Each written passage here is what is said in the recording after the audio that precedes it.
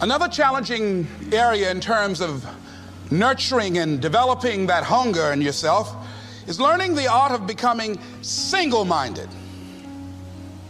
Learning how to concentrate.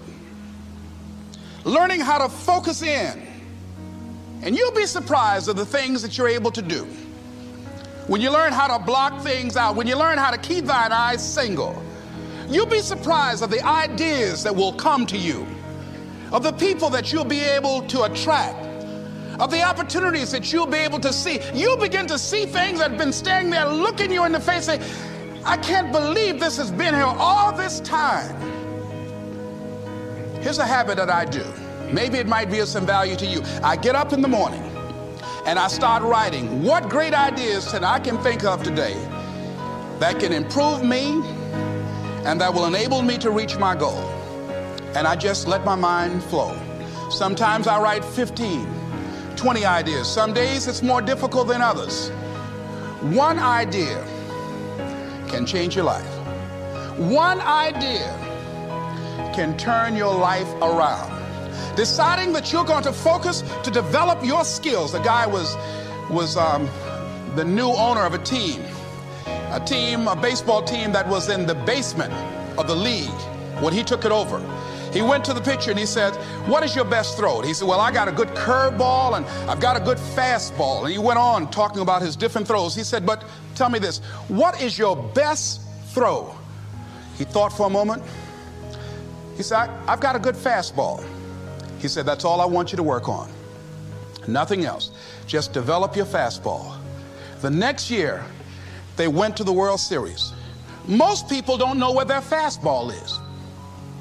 Most people go through life never discovering what their talents are. Most people never develop their talents. They have skills and abilities, but if you don't nurture them, if you don't develop them, they will never serve you. Your gifts can take you many places if you develop your gifts. Most of us don't like to do those things that come easy to us. I've always loved to talk to people. I decided, taking this advice, to develop my skills as a speaker. And my gift has developed and it's taken me many places. You have something that you brought to the universe. And that if you decide that my life deserves my developing this, what I do well, and becoming the best at it and mastering myself and seeing what I have within me, if you decide to drop your buckets where you are and develop your gifts, I grant you, you'll never ever be without. I grant you that your gifts will take you places that will literally amaze you.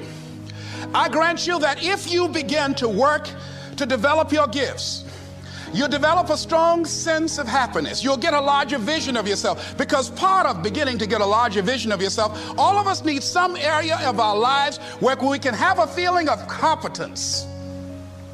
That people know when they think about this area, that's something you do. That you eat and sleep that. And that you do that. You do that.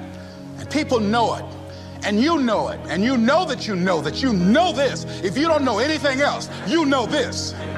Can you tell I know what I'm doing? Oh, hello. You know this. So you've got to work on it.